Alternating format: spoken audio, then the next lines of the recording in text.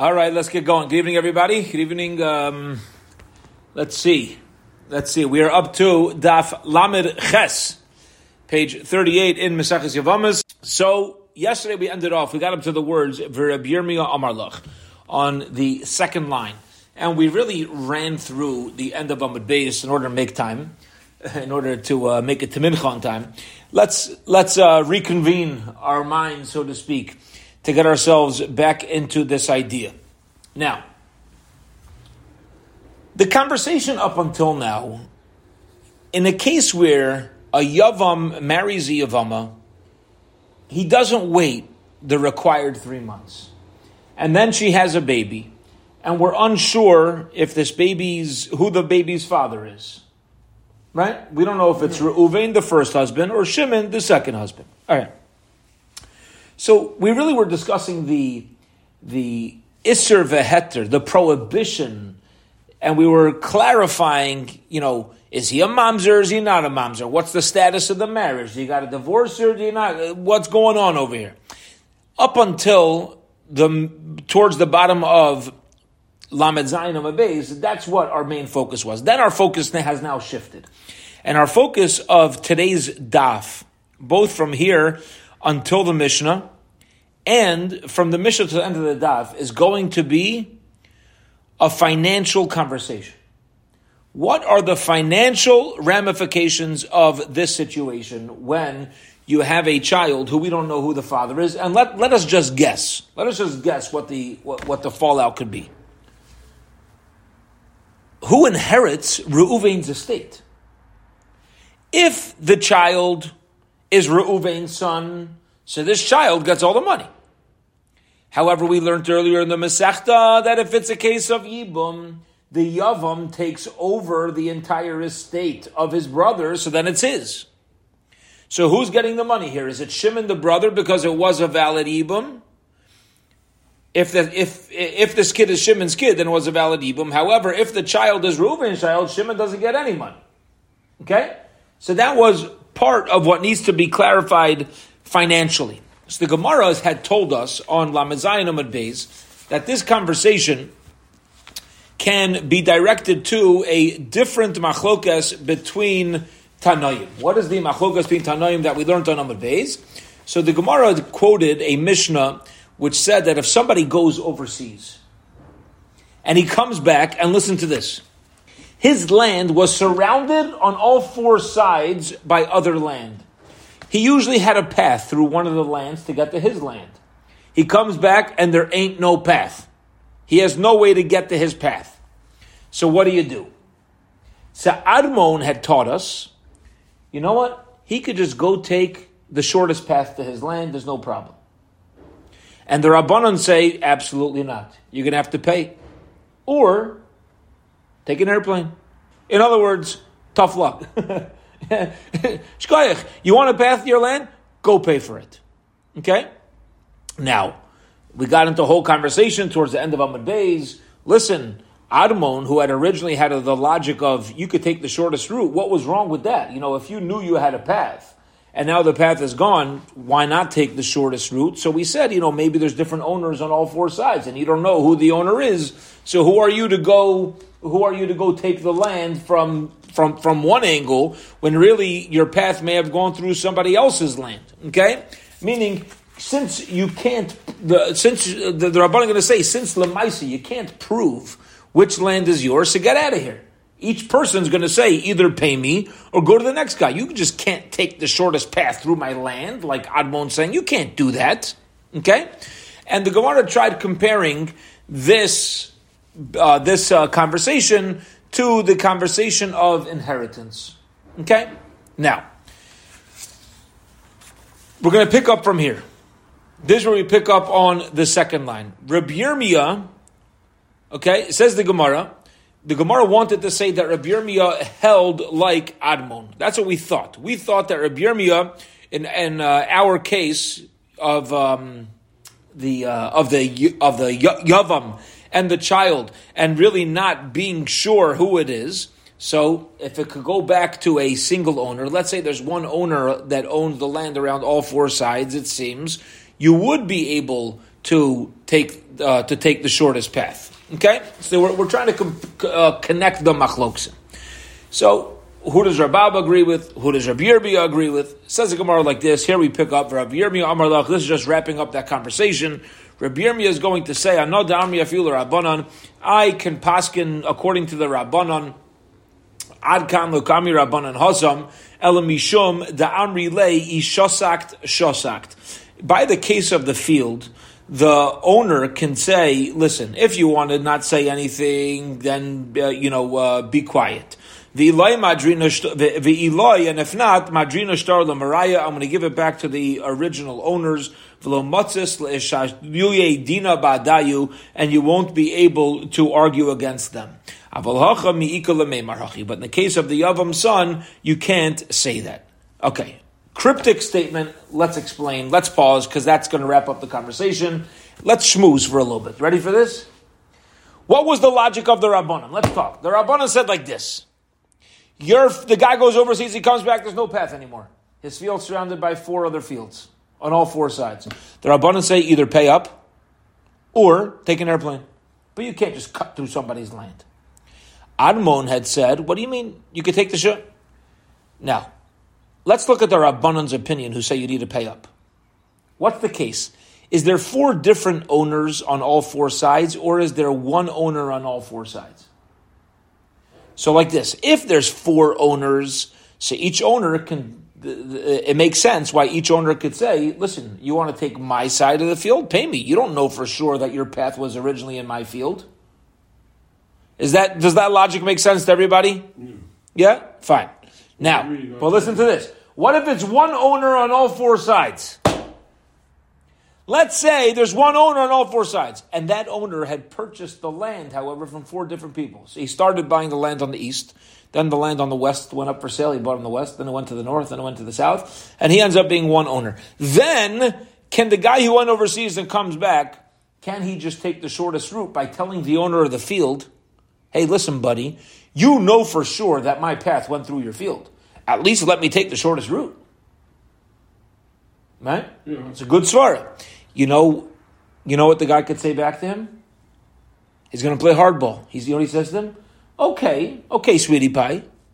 I'll tell you what I'm going to do if you want to take a path. I'm going to go back to the 4 original owners and just sell it back to them, and now you're stuck again. Because now you're dealing with 4 different people, and all of them are going to tell you, send you to the next guy. Just because I'm the only guy here means you have a claim against me? You know what? Let me tell you something. Either you zip it, or I'm going to give my land back to whoever sold it to me, and you have no taina against them. There's no way you're going to be able to get it. And that's why Rabbi Yirmiyah will say and therefore Rabbi Yirmiyah is going to say, I will even paskin like the Rabbanan, aval hacha. But listen to this. By the case of this uncertain child, this kid by the name of Safek, we don't know who his father is, 7-month child of the second one, or 9-month child of the first one. Does anybody here know for sure who the father is? No, nobody knows who the father is. So let's say you have, let's say Shimon dies. Nobody knows, the other sons of Shimon. What are they going to say to this Safek son? What are they going to say to him? We're giving the land back. You can't take anything from us? No, they have no claim over there. Hence, bottom line is, says the Gemara, what we're walking away with is that you cannot connect the 2 disputes. The dispute of inheritance by a Safek Yavam and the dispute by the situation in the field. Each one has its own sets of circumstances and they function independently. Okay, period. End of that conversation. We're now going to move into a few more short cases as we get to the Mishnah. Again, what are we looking for? Financial ramifications of Safek. This kid named Safek. Okay, this kid who we don't know if he's a 7-month or a 9-month. So here we go. Safek v'yavam. You have this kid who's a Safek. We don't know whether he's 9 months from the first father, 7 months from the second father. V'yavam. And the Yavam. Now the Yavam's either his uncle or his father. Shabo lachlok b'nichsei saba. They now want to split the nechasim, the estate of the grandfather. You hit us? Now, how does this work? How does this work? So let's explain. If you have a Zayda, you have a grandfather. He has two sons. One son predeceases him. Okay? Let me know if there's any issues with this. Anybody get this clear? One son predeceases the grandfather. Then the grandfather dies. Who inherits the grandfather? So here we go. You ready for this? Reuven, who's still around, gets 50% of the estate. And Shimon, who passed away, his children take his place to get the other 50% of the estate. So now, Herzchaim, listen here. Ready for this? Who's the oldest? Okay, well, fine. Very good. Okay, so, and if you have a Bachar, so you're going to split it good. Very good. But listen to this. Ready? Here's another ramification of this kid Suffolk. Because, let's explain the story. Yaakov is the grandfather. He has children, Reuven and Shimon. Reuven dies childless. Shimon does Yibum. 7 months later, Reuven's widow has a baby. Now here's the question. Suffolk, this kid who we have a doubt about, if he's Shimon's kid, if he's the Yavam's kid, he doesn't get anything from the grandfather's estate. Your father's still alive. You got nothing. Get out of here. But if he's Reuven's child, so he's going to take the place of his father and get a percentage of the estate. You understand? There's a big financial ramification over here. So here we go. Suffolk Amar, this kid who's a Suffolk, we don't know who his father is, whether his father's alive or his father's dead. He says, Hi Gavra Bar Misnahu. I am the child of Reuven. Of course he's going to say that. Why? Because he wants the money. Which, by the way, putting these halachas aside, I don't know if it's the number one factor when it comes to machlokas in a family, but I can tell you very clearly, unfortunately from personal experience, the whole idea of families starting to argue over an inheritance started a long time ago. All right? So here we go. So this suffix says, listen, you're not, he says to Shimon, you're not my father. My father's Reuven. Upagadidihis. I get half of my grandfather's estate. And Yavam Amar, but Shimon says, that you don't get half of your grandfather's estate. I'm your father. Amar, at barai didiyat. You are my kid. V'leslach v'lai midi. Go jump in the lake. Get out of here. You don't get a penny. I get the entire estate from my father, and you're my son. Yavam vadai v'safik safik. So over here, the Yavam is a guaranteed inheritor. We know for sure he inherits the grandfather, right? We know for sure Shimon's going to inherit Yaakov. Ve'in maitzi safik maitzi v'dei vadai.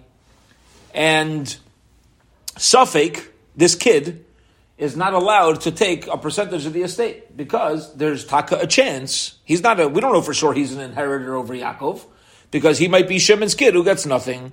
So whenever you have a vadai, a certain, and you have a Suffolk, a doubt, the certain wins over the doubt and Suffolk does not get anything. Clear? Yeah?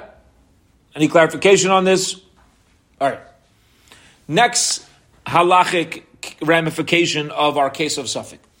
Suffolk, this kid who's a Suffolk, that's become his name by now. Okay, we're just naming him Suffolk. Uvenei Yavam, and the children of the Yavam. So now the children of the Yavam are either his first cousins or his brothers. Shabo lachlok b'nechsei saba, and they're all coming to inherit the grandfather's estate, meaning Yaakov's both of his sons predeceased him. Suffolk Amar, Suffolk says, Ahu Gavra Bar Misnahu. Says, listen, I'm the son of Reuven. Upagadiyat, I get a complete 50% of the grandfather's estate. Uvnei Avri Achuna. And they say, no. You don't get 50% of the estate of that Reuven would have gotten. You share the same father as us. It is. Yeah, you're who's your brother depends on your own money. Yeah? All of a sudden they like him. All of a sudden, no, you're part of our mishpacha. This way, he gets less of a percentage, yeah? So, umanasa is islach ba'adon, so you get the same money, you get the same portion as us. Palga de kamani lahu shakli. So we say like this. Half that they already agreed they take, tilsa de kamani le shakal, a third that they agreed. He takes pashlahu danka. You're left over with a 6. This is basic math. Okay, you have 2 kids of Shimon, 1 kid of Reuven. They're agreeing that he gets 33% of the estate. They know that.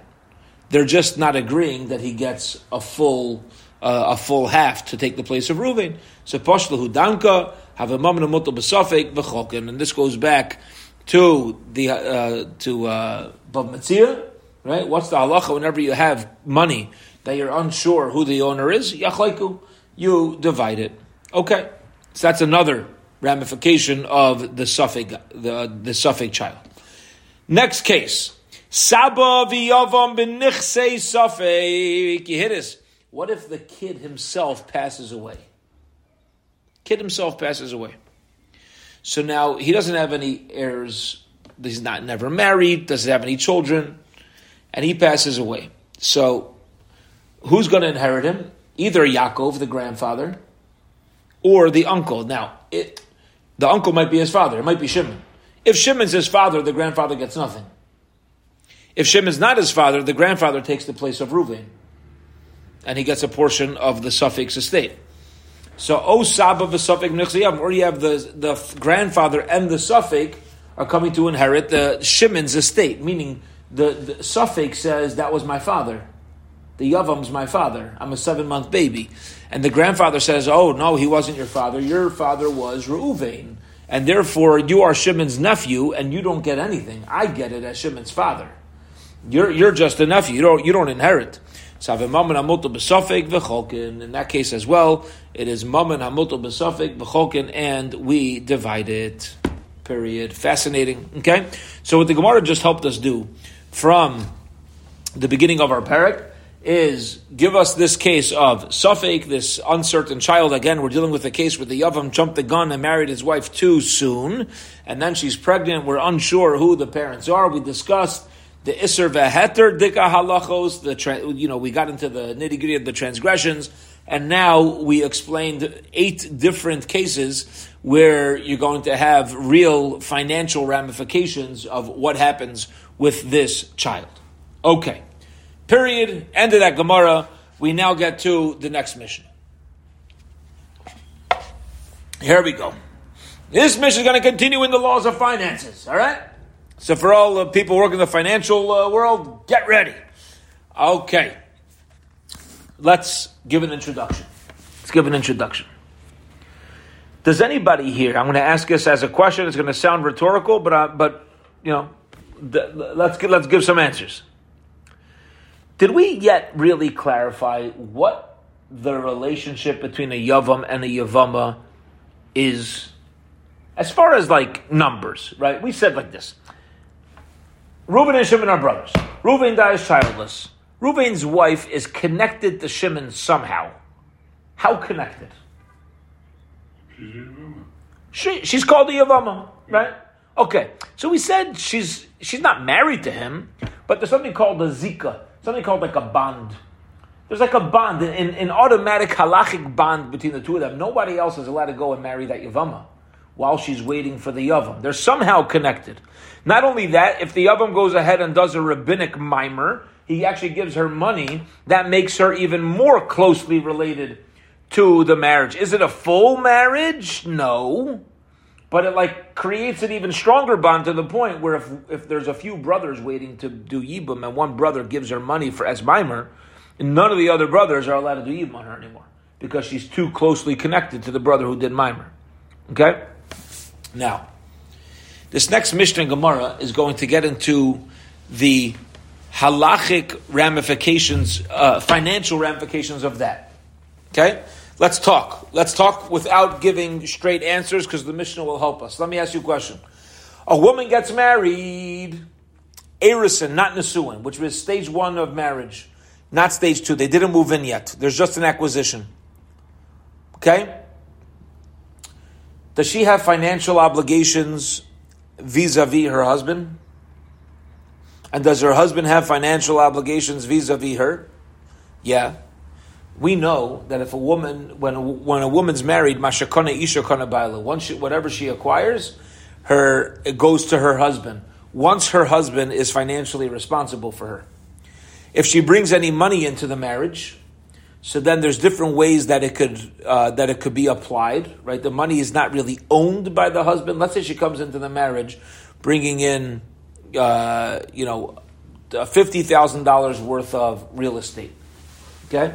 So there's something called Nichsei Malug, Nichsei Sambarzo, which really is just different arrangements. You don't have to, the details of the differences between each one doesn't really matter. We'll get into that, Bez Hashem, as we move along in Seder Nashim.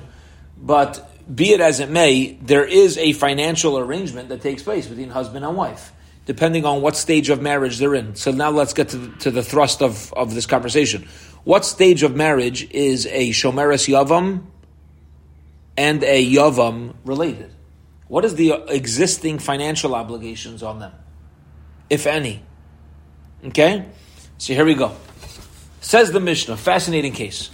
Reuven's married to Leah. He dies, childless. Shimon does not yet do Yibum on Leah. Classic case of Yibum. Says the Mishnah, here we go. Shomeres Yavam, if you have a woman who's waiting for Shimon to do Yibum on her, Shenav Lolanachasim, and her father dies and she inherits a lot of money. Modim Beis Shammai uBeis Hillel, yeah, you got it?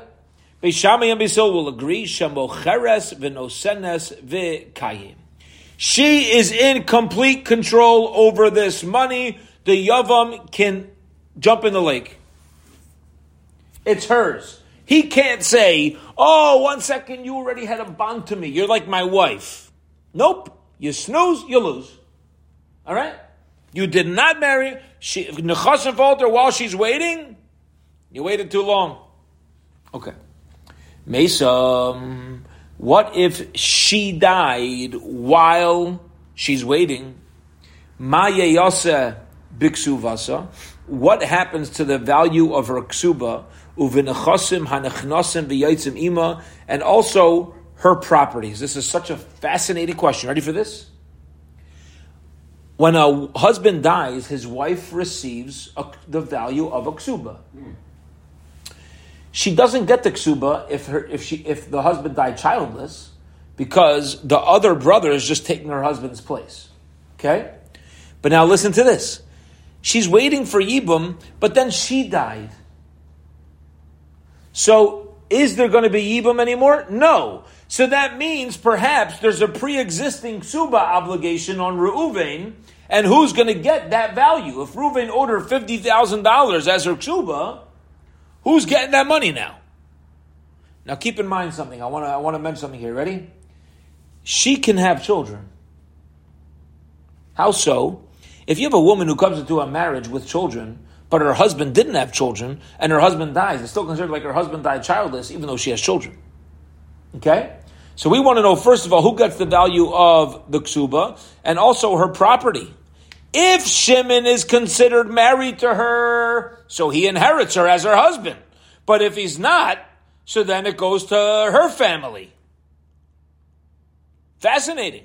All right? So we really need to clarify what is happening here with a zika, with a bond, as she's a shomeres yavam. You understand the dilemma?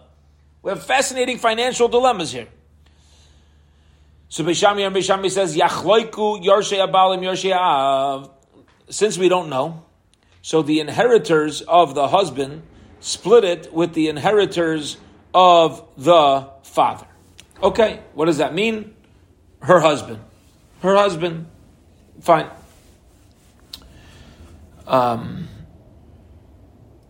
Basil says no. Nechasim b'cheskas. Basil says a rule when it comes to finances, and that is whoever has the money right now holds on to it until everybody else brings a proof. The rule is hamotze mechavero. If you want to remove money from your friend, alav haraya, it is on you to bring the proof. Michael's sitting here next to me. All right? Or Michael, I'm going to pick on you for a second. Seder? You agree? All right. I say, excuse me, that's a beautiful vest. That's mine. You stole it from me. And do you have to now have to prove that it's yours? No. Why? Because you're wearing it. So who has to prove that it's not yours? Me. If you have something in your domain, you're wearing it, it's on your property, and I want to take it away, it's on me to bring a proof it's not yours. It's not on you to bring a proof that it is yours.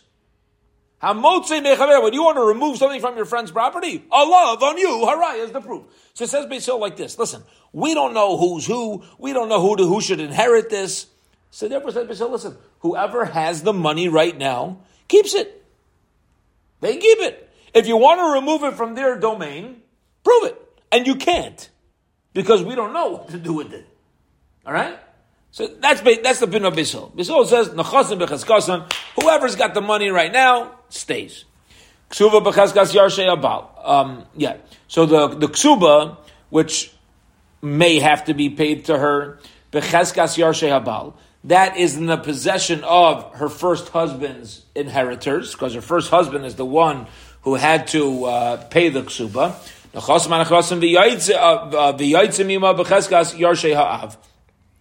the property is that she takes in and out of the marriage with her. That is that it has a chazaka, that has the status of being yarshei ha'av. Okay, which means her own inheritors as opposed to her husband. Now, what happens in the following case? That's all if she's a shomeres yavam. She's waiting for Yibam to be done. What happens if knasa?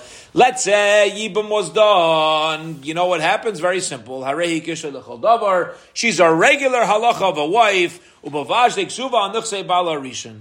Very interesting. Except that her ksuba is still dependent on her original husband's estate. It is. So she's Shimon's full-fledged wife. But where is the ksuba going to come from? Her original husband's estate. Now you might ask, so what? Her original husband's estate is going to who? The second husband. So l'may nafkamina.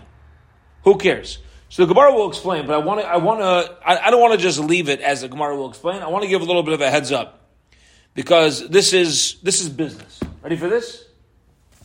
Listen closely. This is fascinating. Any time in the Jewish financial world, any time you take out a lien on the property of a married man, you know that his wife's ksuba comes before yours. You understand? A wife has a pre-existing condition. If her husband ever divorces her, any land that he owned and he owes to her at the time of ksuba, she could go collect it later on. If the ksuba is ever owed to her, and there's nothing for her to collect from, she can go back to the original land. She has a lien on her property. So we could already start to envision why now it makes an afkamina if you're going to take from the original husband's estate or the second husband's estate. Because it's going to depend on when her lien started, and if there's other sales that the original husband made, and people come, there's debtors or creditors that come collecting, do they come before her or does she come before them? So she comes before them from her original husband's estate. Okay, here we go. We'll discuss more Bez Hashem in the Gemara. Says the Gemara, Maishna Reishit Lai Pligi, why in the beginning of the Mishnah was there no machlokas tim Beishamai and Beisil, and everybody agrees that if she inherits land while she's a Shemeres Yavam, it certainly goes to her. U'maishna Seifa de Pligi, why in the Seifa is there taka a machlekes? Amar Ula says, Reisha denafa kishi arusa. In the Reisha, that's talking about where she became a Yavama when she was in Arusa. Okay? She only had the first stage of marriage, not the second stage of marriage. And in Arusa, her possessions does not go to her husband. And keep in mind, here's the chap, the Chiddush, the Gemara, wherever stage of marriage you were in when you became a Yavama, that's the stage of marriage you're going to remain in until Yibam's done. Okay? Yibam is kind of just going to take the place of the original marriage. So if you were an Erison, it's going to be Yibam in Erison. Nesuah, Yibam from Nesuah. The Seifa, Denafak Shi Nesuah, and the Seifa is dealing with the case where she became a Yavama after there was full-fledged Nesuin. V'kasavar Ula, and Ula holds Zika Sarusa, Oisa Safik Arusa. The Zika of an Arusa makes her simply a Safik Arusa. We now turn to Lamed Chasamad Beis. Zikas Nesua, Oisa Safik Nesua. Okay? No matter what you were, that's what you're becoming. Says the Gemara, let's explain. Zikas Arusa, Oisa Safik Arusa, the bond of a woman who was in Arusa. makes her like a Safek Arusa. You're going to say that she was a Vadai, when it says then is it possible Basil would agree she's allowed to sell it and that works? She has complete control over it and the husband has no role? What does that mean? But Tanam, we learned in the Mishnah. If a regular woman has Erisin and then she inherits property, no. Even in Erisin, she's not allowed to sell. Everybody agrees that b'diavad, ex post facto, it's going to be a valid sale. But the bottom line is, Beisil says initially, we do not let Narusa sell things that she inherits as an Arusa.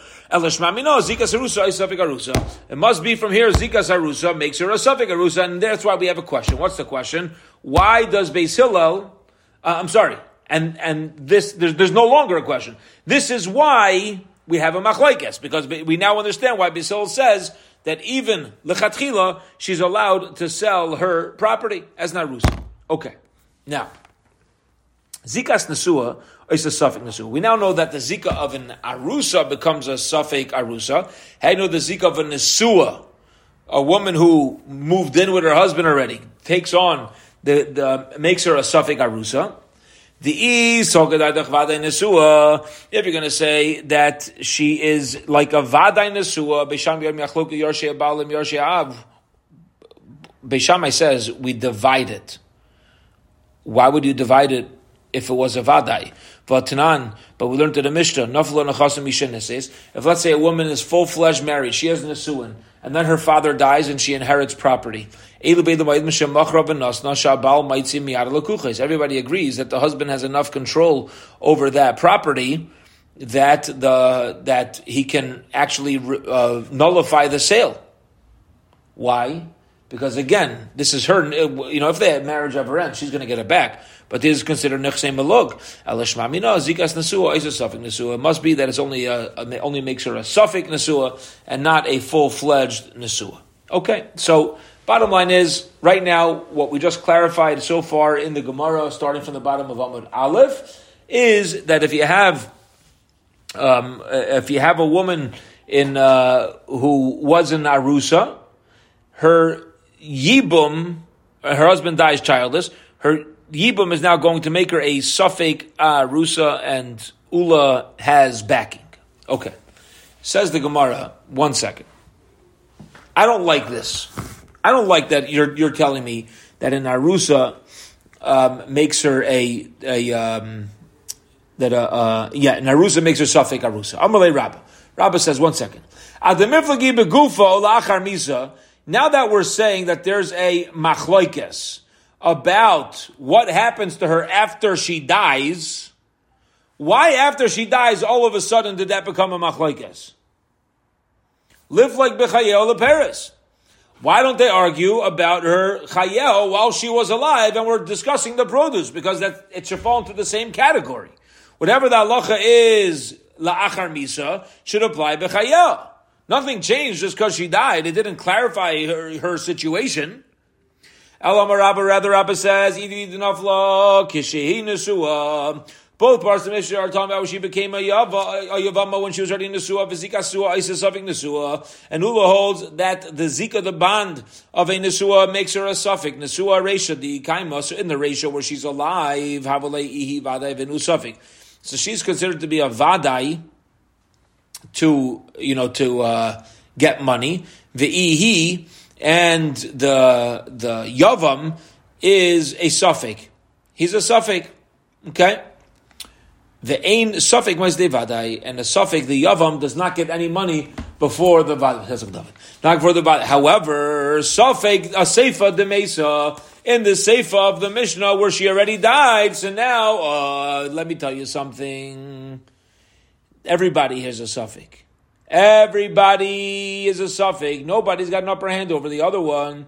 Halalu bon liyirash, v'lo bon liyirash, v'yachlaiku. And therefore, we're just going to go ahead and divide the property. Gavaldik. Now, again, keep in mind that Beis Hillel will not agree with this halacha. This was just clarifying the opinion of Beis Shammai in this case. But according to Beis Hillel, once you have a vadai, so then it's already considered it's already considered in her family, and if anybody wants to remove the money, is going to have to bring a full-fledged proof. Okay, Gavaldi. Eisvei Abaye is a challenging question. Is it true that according to Beis Abaye, Safek cannot be Maitzi B'dei Vadai? We're going to challenge that whole premise. That if you're coming from the power of a doubt, meaning the most I can claim for the money is, I'm a doubtful inheritor. Maybe I'm an inheritor.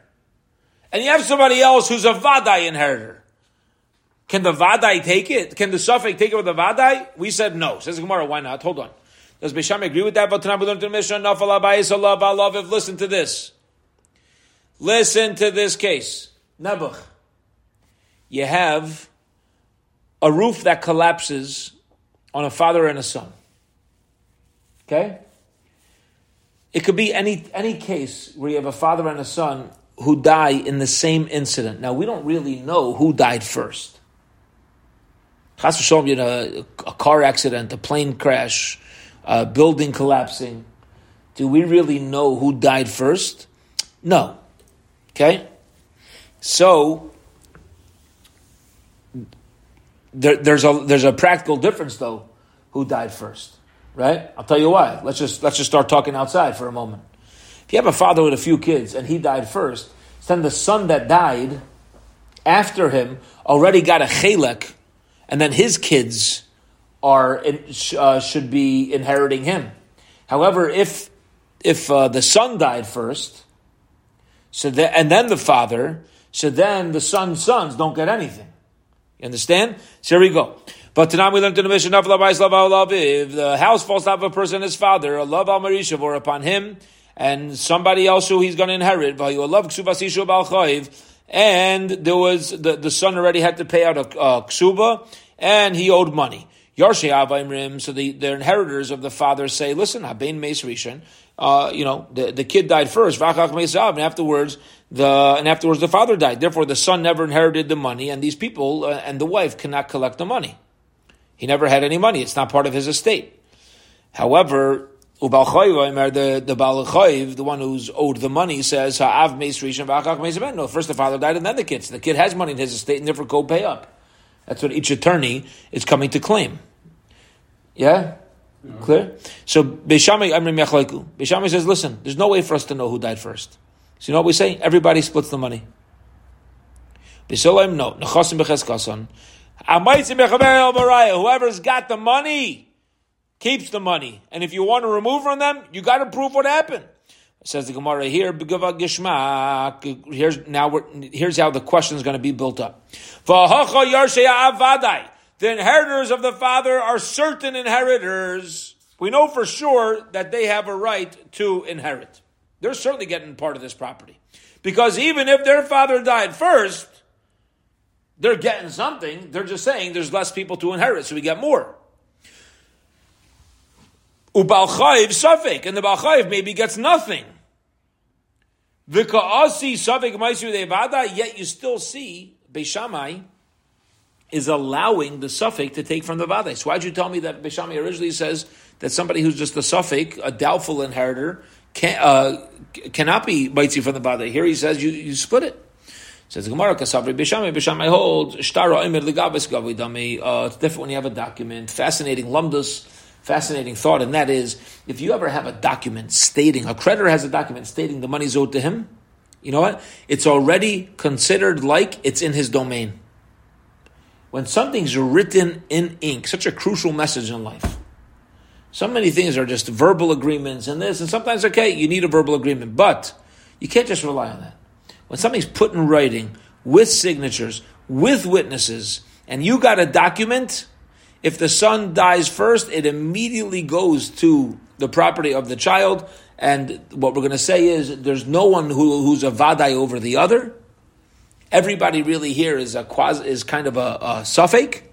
And that's why Beis Shammai will say, Yachleiku. Says Gemara, Ubanat Temra. How do you know that Beis Shammai holds that when you mamish have a document, it's like it's yours already? How do you know? How can he say such a thing? Titanan, because we learned in the Mishnah, I'll prove it to you. Mesu baleyan ad shasu. What happens if you have a woman who's a saita? Familiar with the halach of a saita? A loose woman. Yeah, the husband warns her. He says, "Don't you dare be miyachid with that guy. Don't go into a room with yichid with that guy." And she does. So now, what's the halacha? We take her to Bezdin, and she's going to drink the meisaita. What happens if her husband died before she had a chance to drink? Beishami says, she doesn't drink and she gets her ksuba. She take a regular wife, go take your ksuba. The guy died. You can't finish the process because it has to be where the husband's bringing her, and now the husband's not around to bring her. So she gets her full-fledged ksuba, and and she doesn't drink. Beisil says no. They can choose. We tell like this: listen, you don't have to drink anymore because your husband's not here. However, if you don't drink, you're still not getting your ksuba. Says or drink. It's not an option to drink anymore because he has to bring his wife. So how could they tell her, either you drink or you'll regret it? Yeah. So the Gemara says, no, you're right. Rather, what it means is because you can't drink, therefore we're not going to give you the ksuba. That's what Beis Hillel means. Now, the bottom line is, says the Gemara to wrap up its idea. Says the Gemara, v'hacha safeku. Over here, by the site where a safek, we don't know whether she had relations with this other guy. Safek zana, safek leizana. Maybe she was mizana, maybe not, because it was levada. Yet we're still saying she gets her ksuba, and she could take it from her brother's inheritors, from her husband's inheritors estate. You know why she's allowed to collect it? Not because of Safek might be Devadai, but because a ksuba is a document, and a document makes it as if it's already hers. She's not in a case of Safek anymore. I shouldn't say she's not in a case of Safek. She might be in a case of Safek, but she has a document. It's in ink. Huh? It's written. That's right. If it's written in ink, it's as if it's hers, and therefore her husband's inheritors have no right to say, prove you're not a saita if you want to get some of his property. You know what she could say? No, you prove it. And what are they going to say? Oh, why do we have to prove it? We have your husband's money. And she says, why do I got to prove it? I have my husband's money. They're going to say, prove it. And she says, okay, here it is. Here's my ksuba. That's my proof. As soon as something's in ink, it's mine. Amazing. That's Beis Shammai's opinion. Okay. Says the Gemara now. The Abaye loisvei meha. Abaye can ask a shaila from this Mishnah. Why? Because this Mishnah tells us that a safek could be maitzi midei vadai. The site that could remove from the brothers. So it says the Gemara, no.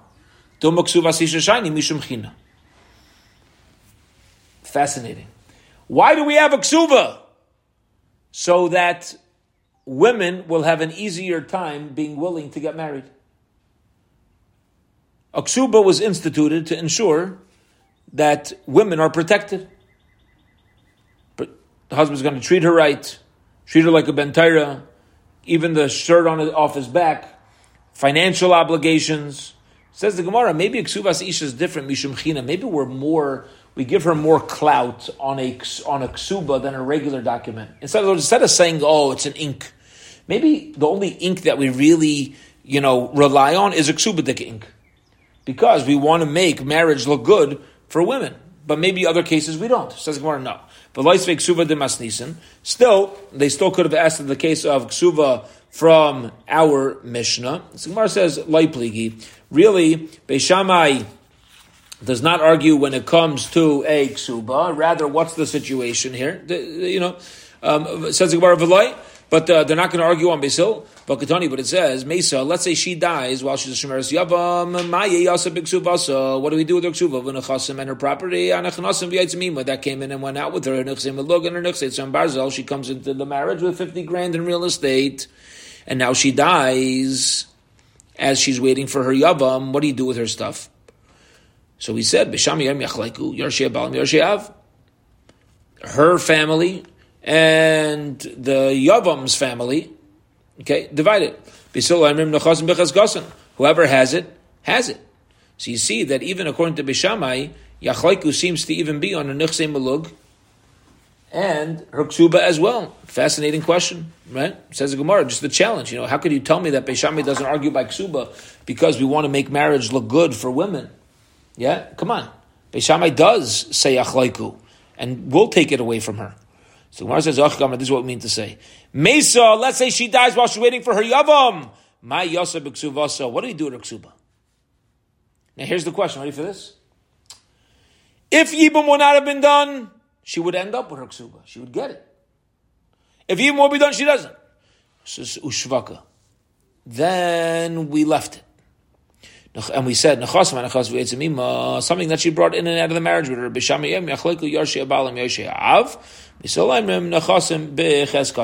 we didn't really give a psak on what happens with her ksuba. Rashi says, you could infer that really that's what happened in our Mishnah. That we started talking about her property, what happens with her ksuba, and then we just changed course. We weren't coming to explain the ksuba, we just changed course. You could imply that why diktani yachloiku yarshei habal im yarshei av, diktani yarshei av im yarshei habal. It doesn't say her family. Yarshei av means her family. It doesn't mean her family and her husband's family. It says her husband's family and her family. Shema Mina, we learn from here that we're talking about nuchsei malug, and we weren't dealing with the ksuba. Okay. Gavaldik. Once we change the order, then we're going to deal with the primary one first. Abayi says, Reisha D'Navalok Shishameres Yavam, the beginning of our Mishnah, we're talking about where she inherited from her father while she was waiting as a Yavam Seifa. And the end of the Mishnah, when we're talking about things she inherited, Shenavalok Shi Tacht of the Baal. That's talking about she already inherited it during her first marriage. Okay? This is interesting. Ready for this? Gemara is now going to transfer into a fascinating conversation about the place that a yavam takes in the original husband's relationship, and financially as well. So here we go. Abayi just said on the last line that the Seifa, the end of our mission, is talking about she inherited property when she was married to Reuven, and now she becomes a shemeres yavam. What do we do? Because Savar Abaye, top of tomorrow's daf, Abaye holds Yadai ki Yada, that both husband and wife are considered equal. Mamish being equal. Okay? So the husband has no more rights to it over her. She has no more rights to it over him. Now, what's unique about Nechsei Malug and something like this? So she keeps the principal and he gets the produce. That's what happens in such a scenario. She gets the principal amount, and she's going to keep the field and the value. He, however, gets the profits, and he also has to take the losses. Okay, if the stock market goes down on whatever, he's going to take the loss as well. Amalei Rava says Tabai Ida Nafli Lok Shehi Tacht of the Baal. If it fell to her while she was married to her husband, the Kuli Amalei Pligi Diyada. Everybody would agree his hand is stronger than her. Meaning, if let's say you have a married woman who inherits property, we're going to hold it here for today, but you have a married woman who inherits property, everybody's going to agree that since she was married at the time of the inheritance, the original husband was stronger than it, but it still may be that the Yavam's rights to these things is not stronger than her. It could be the Yavam's rights to it is just the same as her. Now, if it's the same as her, and now she dies while she's waiting for the Yavam, they were equal now. And now she dies, so Beis Hillel will agree Yachlaiku in such a case. Okay? That's how Rav is explaining. So again, this that Beis Hillel says that Nichsei Melug go to her family is not going to hold true again when she inherits the land while married to her first husband. Now she's a Shemeres Yavam, so now they're equal. She dies, boom, Beis Hillel will agree with Yachlaiku. Okay, we're in Rava's opinion. We're going to hold it here. Beshem tomorrow we'll restart Rava's opinion and take us a little closer to the two dots, closer to our Mishnah. We'll hold it here for this evening. Let's see. It's almost Erev Yom Tov. Have a Freilichem B'dikas Chametz. B'ez Hashem, tomorrow morning we're going to learn at our regular Friday time, 12:15 p.m. on Zoom. Have a wonderful, wonderful evening.